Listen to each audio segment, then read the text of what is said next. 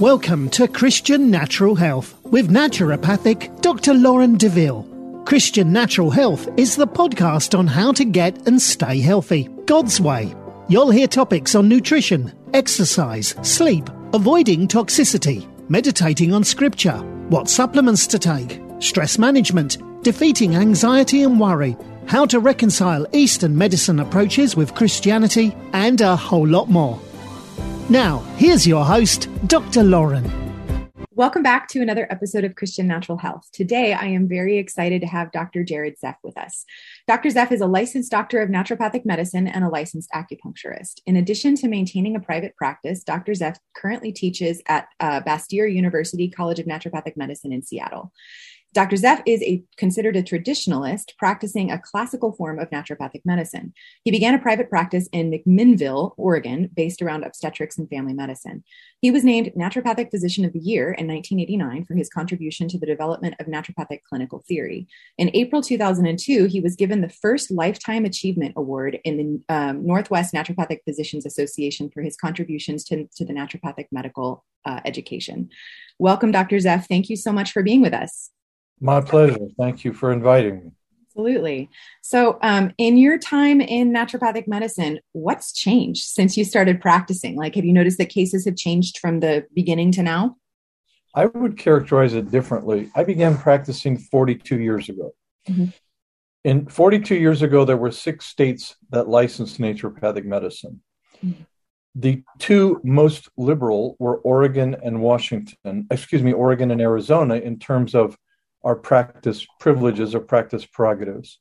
In Oregon, for example, the law specifically stated you may not pierce the skin or mucous membrane for a therapeutic purpose, which meant, now there were exceptions because we were licensed to do obstetrics, we were licensed to do minor surgery, but in general, we could not do any kind of injection or IV treatment. It was against the law.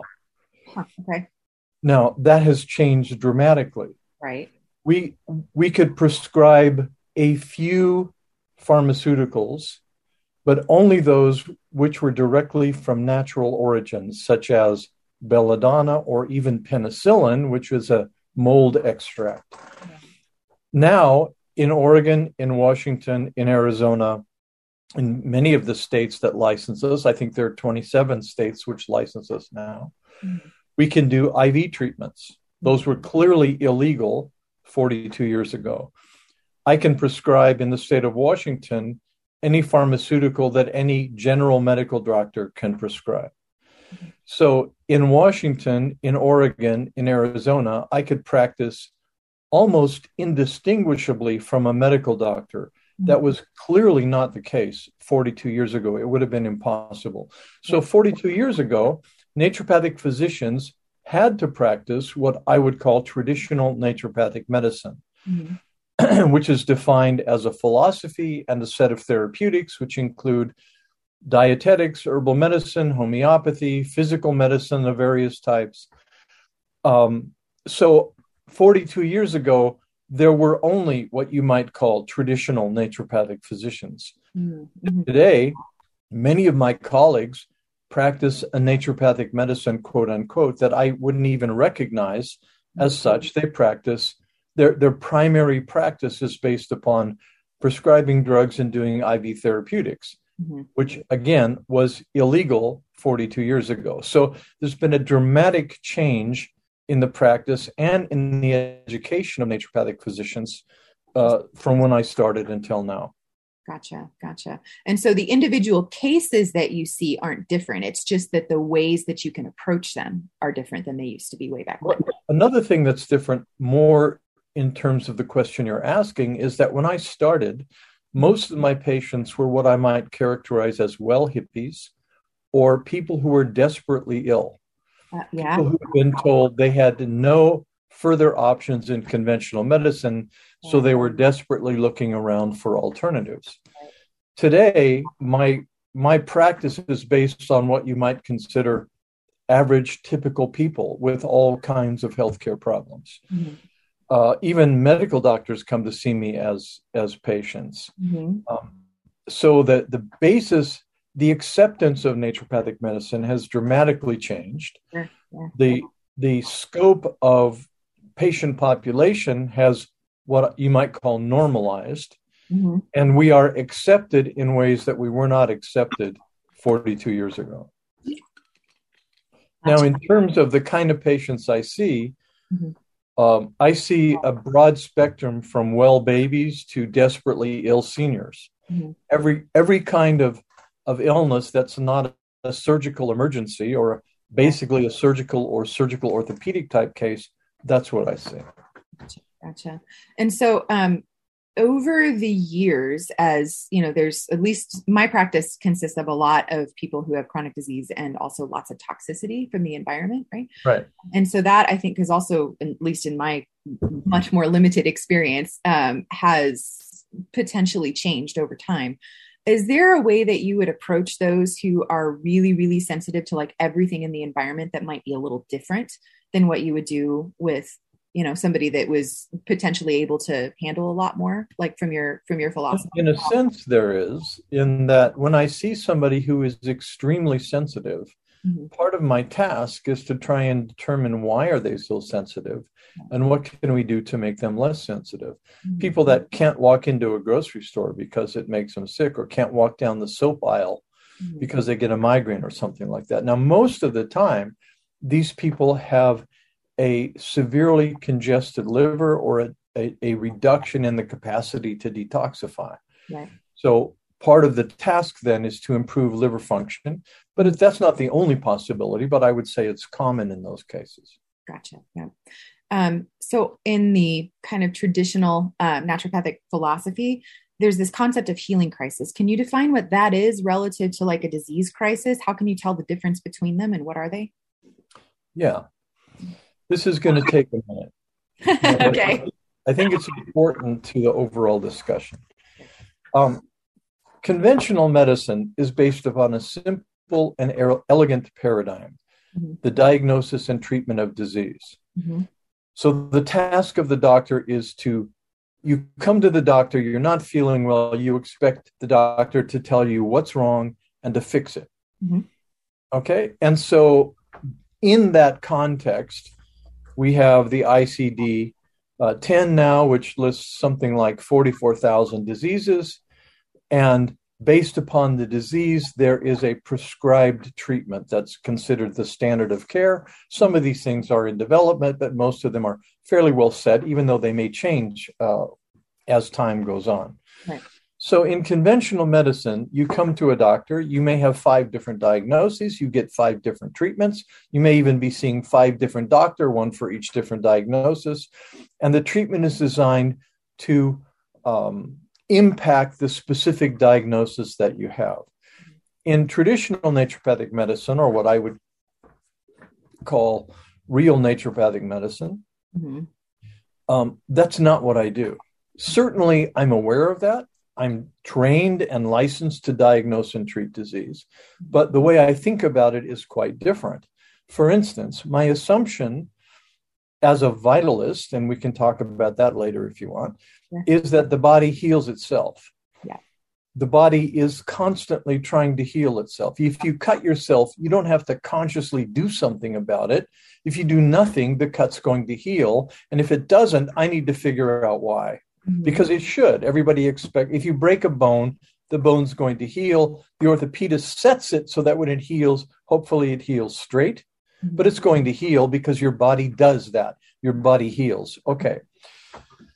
If you come to me and you're chronically ill in particular, my assumption is you should be healthy. Why aren't you healthy? So the first thing I'm looking for is what has disturbed your health. Most of the time, a principal disturbance of health is wrong diet or other what we might call hygienic elements, such as you're not resting, you're not exercising, you're under too much stress, etc. So the where I begin with most people with chronic disease is to try and remove or reduce or moderate those things that are disturbing health. Most commonly, get the diet right. Then I begin stimulating that self-healing mechanism or self-healing wisdom using hydrotherapy, homeopathy, maybe acupuncture, things that don't add substance, but stimulate or push on that internal wisdom about how to heal.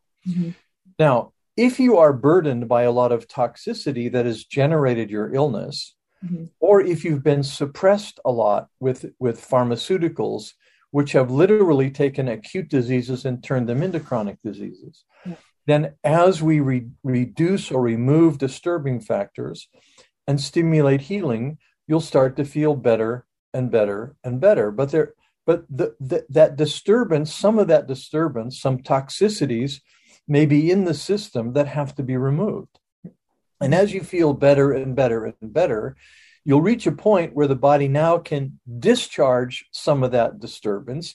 And so you get this is typically what I see. The person starts to feel better and better and better. Then they say, I feel better than I've ever felt. And the next day they're sick.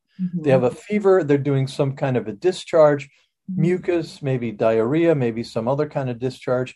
And as they go through that fever discharge thing, which looks like the flu or maybe a cold, they come out of that at a much higher level of health. That is a healing reaction or a healing crisis. You've set the stage. You've cleared away some encumbrances. You've improved how the body functions.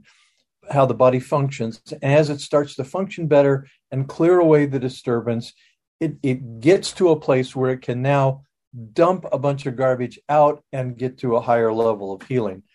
We call that a healing crisis or a healing reaction. That's different from a disease crisis or a disease reaction.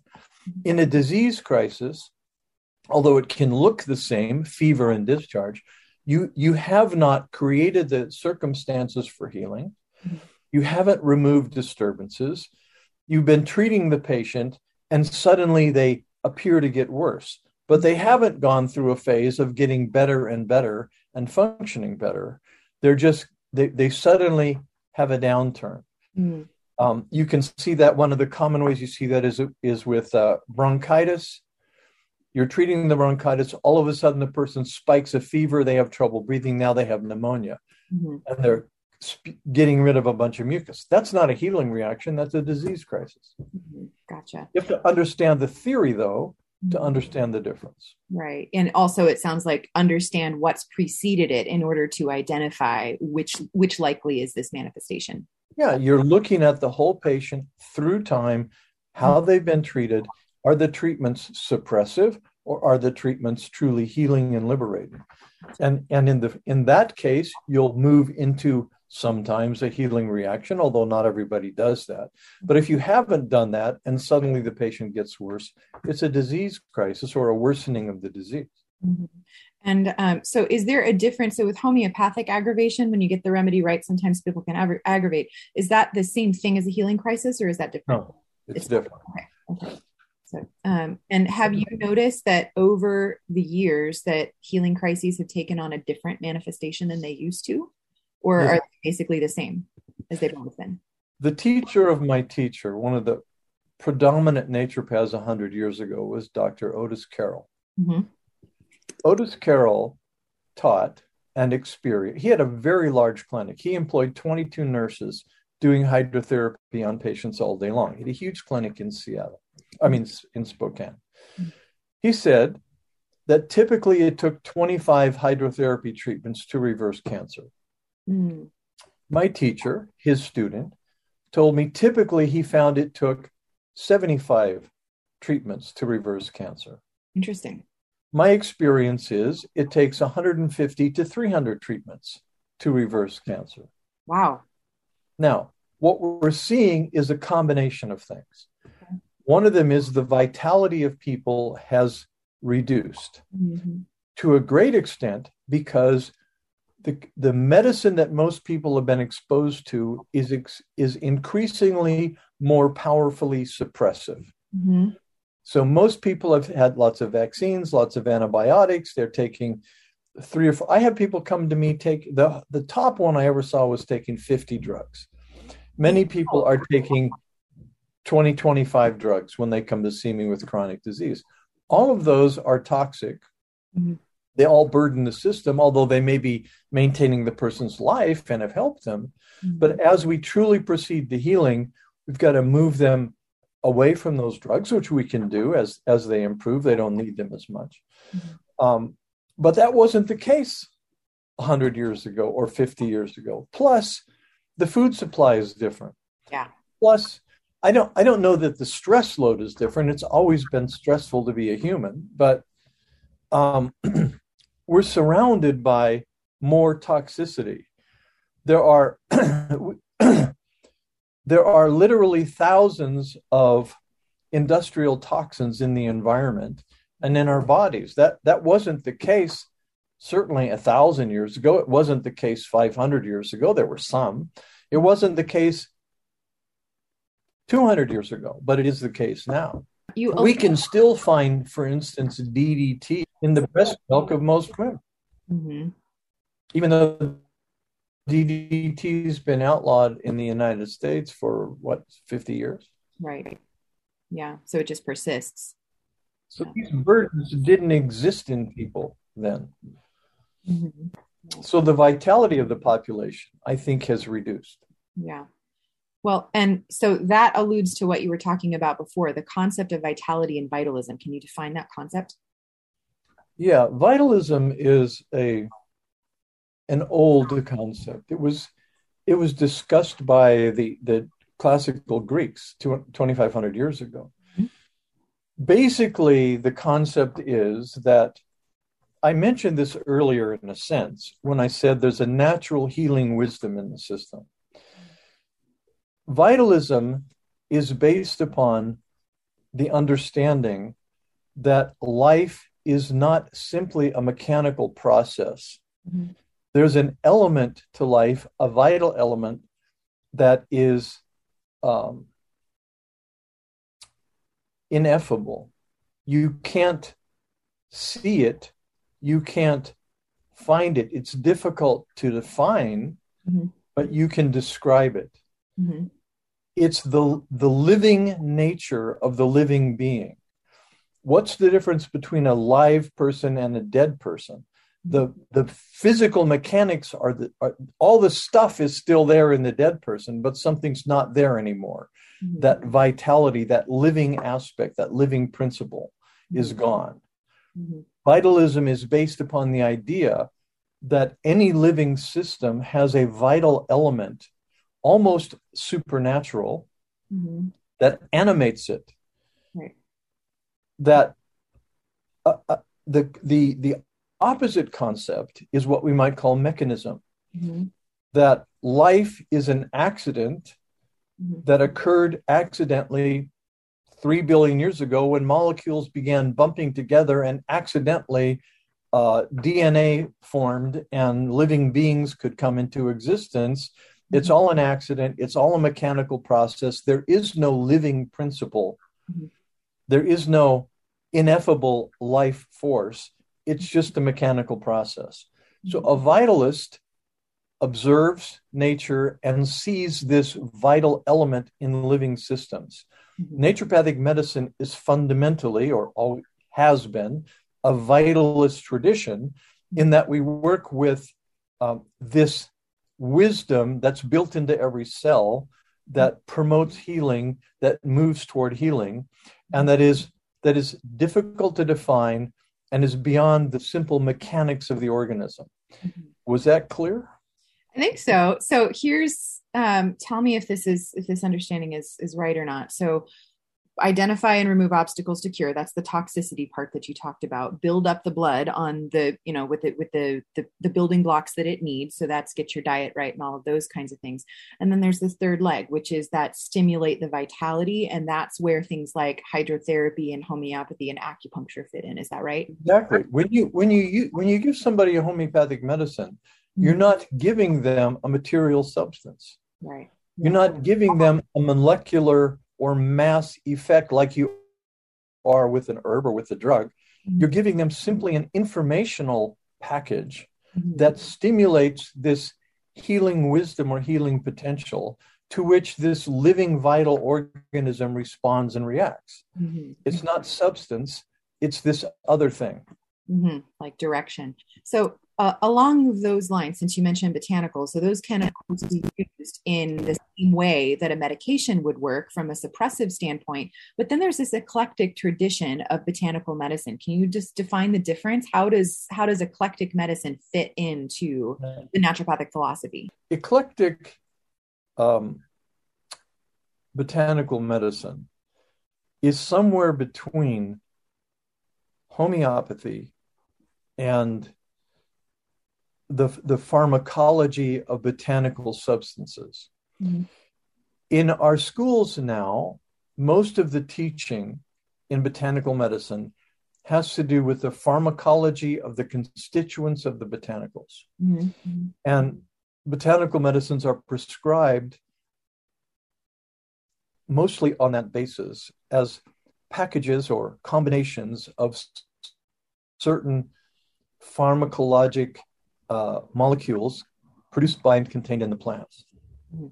And in that regard, most dosages are significantly higher than I was taught in school. For instance, John Bastyr, famous naturopath of the generation above mine, was one of my teachers of botanical medicine.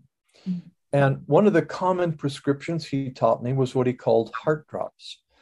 This is 2 parts Crataegus, 1 part cactus. And the prescription was 10 drops before meals 3 times a day to improve heart function.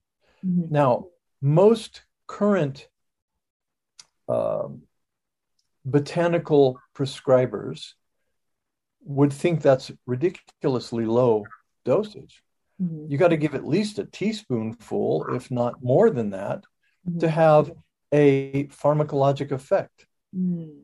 But the eclectic effect is based in part upon the energetics of the herb, which puts it in the realm close to homeopathic medicine.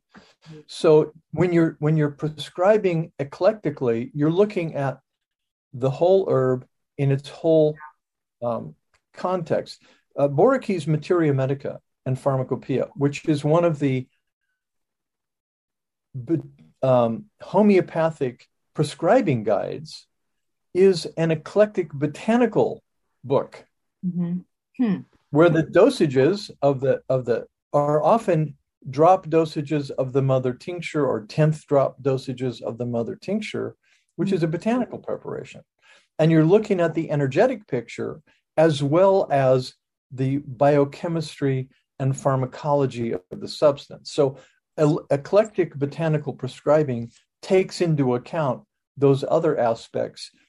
And the result of that is often the dosages are lower, but the effect is amazing. So what would be the difference? Like if you had a homeopathic dose of a botanical versus an eclectic dose, is it just that the scale is slightly higher? Like you're getting some of the substance left in the eclectic dosing versus with homeopathy you're not? Is that the only difference? No, it's not the only difference. Okay. Let me contrast it this way. Consider homeopathic cactus. Cactus is a major cardiotonic herb, similar in many respects to digitalis. It would be, you could easily prescribe 30 drops 3 times a day. Some people might even consider that low to effect the cardiotonic biochemical, biophysiologic impact on the heart muscle. Okay, but Dr. Bastyr, as I just mentioned, told me essentially use 3 drops. So that's substantially less. Right. And part of that effect is going to be the energetics of cactus. The homeopathic dosage would start at probably 1 part per million at a 6x. So you're using in the homeopathic dose almost an insubstantial dose, which is fundamentally energetic in its effect. In the eclectic prescription, you're using a small dosage that in part has a stimulating effect Mm-hmm. on the organ. In the conventional botanical dosage, you're using a much larger dosage, which fundamentally has a biochemical effect on the organ. Okay. Makes sense. So, so give me an example of some of, like, if you can think of a few or one or two cases that really stand out in your memory, something that that kind of illustrates the principle of application. Okay, now remember, I've been doing this a while. I know. And So maybe something more recent, I'm guessing. I have something like 50,000 case files. So reaching back into my memory, Right. one of the cases that stands out for me the most is a man who came to me, probably in 1996, maybe around that time. He had what at the time was an untreatable form of leukemia, myelodysplastic syndrome. There was no treatment for it then. There is now, conventionally. Mm-hmm. He was told he had a year to live. Mm-hmm. He was a very high-level executive in a nationwide company. Mm-hmm. And he said, look, I have to live 5 more years in order to attain a pension that will sustain my family after I'm dead. Mm-hmm. So his goal was to make it 5 more years on a diagnosis where he was told the prognosis is 1 year or less. Mm-hmm. Okay. So here's how I treated him. First of all, I determined if he had any dietary elements that were fundamentally disturbing his health. I found one. Mm-hmm. He was fruit intolerant. Okay, that's fairly uncommon, but it's significant. I told him no fruit and explained how to do that. I began him on a series of constitutional hydrotherapy treatments, once a day, 5 days a week, in my office for quite a while, to push and push and push that ineffable healing force as we're at the same time detoxifying. Right. I gave him a variety through time of homeopathic medicines as his case changed and as things erupted. I gave him botanical medicines to improve the function of his lymphatic system, especially, and of his immune system, to try and normalize or moderate this white blood cell cancer, essentially. And I made sure that his nutrition was adequate and appropriate, and tried to help him reduce the stress in his life.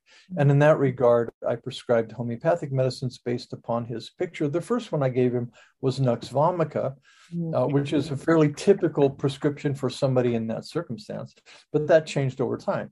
I worked with this guy for several years, and the first thing we saw was that he didn't get worse. He stayed the same. His monocyte count was quite high. Monocytes should be less than 10. His was in the 70s or above, which is part of the signature of that kind of leukemia, monocytic leukemia, in a sense.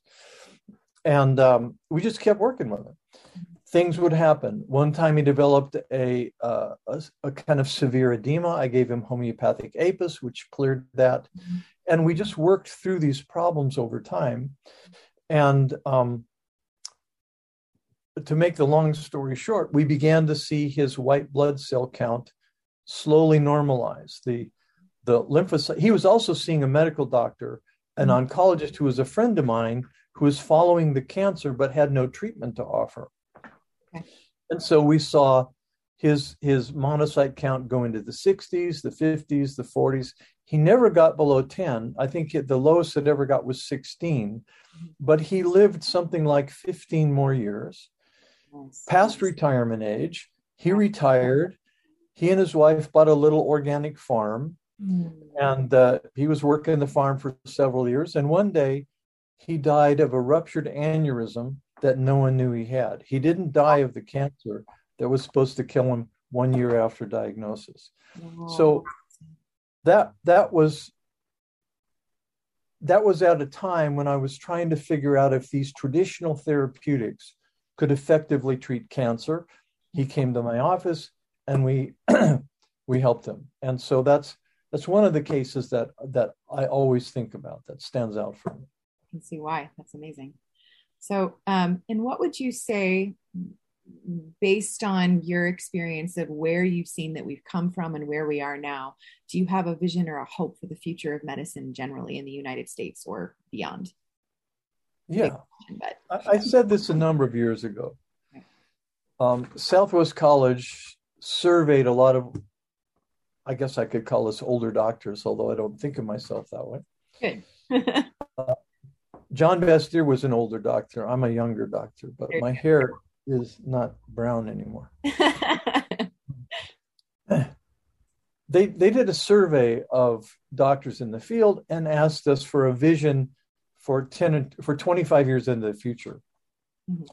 And one of the things I said was that 25 into the future, the average medical doctor will be using a lot of naturopathic medicine. Mm-hmm. That naturopaths will be seen as experts in the field of natural medicine and natural healing, rather than as this kind of pariah class of fake doctors. And that's happening. Mm-hmm. One of the things I said a few minutes ago was some of my patients are medical doctors. Yep. When I started in practice, the local medical community tried to run us out of town. Mm-hmm. They owned the lab in town, the medical doctors, and they refused to let us use the lab. Wow. I could go on about that. There was a great deal of prejudice against us. A lot of that has reduced. It's not entirely gone, but now in the state of Washington, I am considered a licensed physician. Mm-hmm. There's 3 categories of physician in Washington: MDs, DOs, and NDs. Mm-hmm. That was not the case 40 years ago. Right. In the first place, there were very few of us. In the second place, the conventional system didn't consider us physicians.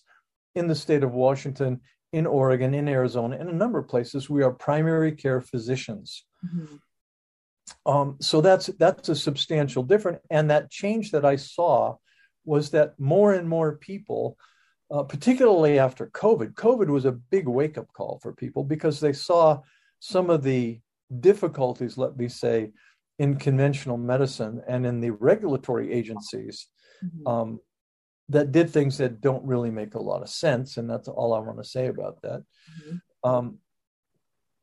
But what we're seeing is more and more people are looking at naturopathic medicine as a system composed of a small group of experts in healing and in the use of natural healing methods and substances. That wasn't the case 40 years ago. It is the case now. And I expect it's going to be more the case. I'm having medical doctors send patients to me. I'm having pediatricians recommend some of their patients come and see a naturopath. We are becoming more and more accepted. Mm-hmm. And we're starting to see some conventional medicine adopting some of our methods.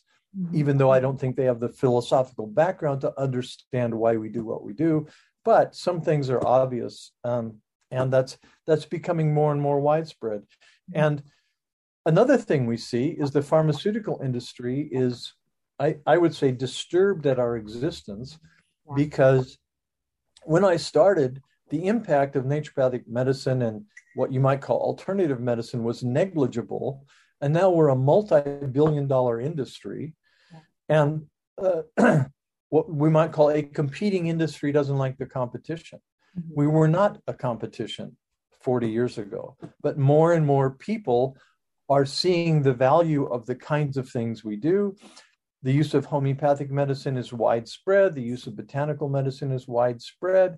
More and more people are interested in and utilizing what we do. And I predicted that 20 years ago, and I think we're going to see more and more of it as we move forward. Gotcha. Yeah. So is there anything that I have not asked you that you want to make sure that you leave with our audience? It's my catch-all question. You don't have to have an answer. Here's one. I have a very good friend who's a medical doctor. We've been buddies for a long time. He's looking forward to retirement.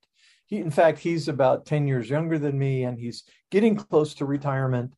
And to me, the idea of retiring is, why would I want to do that? Yeah. I love what I do. I love watching people heal. I love teaching younger doctors. I've got 3 of them in my clinic. We're about to bring in a 4th to help train people up. Mm-hmm. We're even expanding our clinic in order to do that. And I find the medicine we do fast. I would do it for free. Mm-hmm. Why should I retire? Right. It is delightful to do what I do. Mm-hmm. I haven't experienced burnout. I've been doing this for 42 years. I plan on doing it for 42 more years. And I think a lot of my colleagues feel the same way. Those that practice traditional vitalistic naturopathic medicine are in love with the medicine, mm-hmm. and just want to do more of it and want to get better at it. Mm-hmm. Mm-hmm. Absolutely. So where can people go to find out more about you? We have a website, www.salmoncreekclinic.com. Everything they want to know, they can find there. Sounds great. So I will link to that in the show notes. And thank you so much, Dr. Zeff, for all of your time and wisdom. Really appreciate it. Thank you so much for asking me to do this. Thanks for listening to Christian Natural Health. This show is run by you, so please write in with topic and guest suggestions for future shows. For more great content, subscribe to Dr. Lauren's blog at www.drlaurendeville.com or follow her on Facebook or Twitter at Dr. Lauren Deville. If you enjoyed the show, don't forget to share it with your friends and give us a 5-star rating in iTunes. It really helps us to stand out so other people can discover great content as well. Have a great week and God bless you.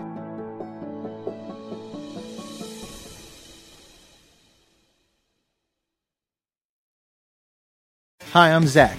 And I'm Randy. And we're from Salty Saints Podcast. We're a theology and apologetics podcast. To find out more, subscribe at lifeaudio.com.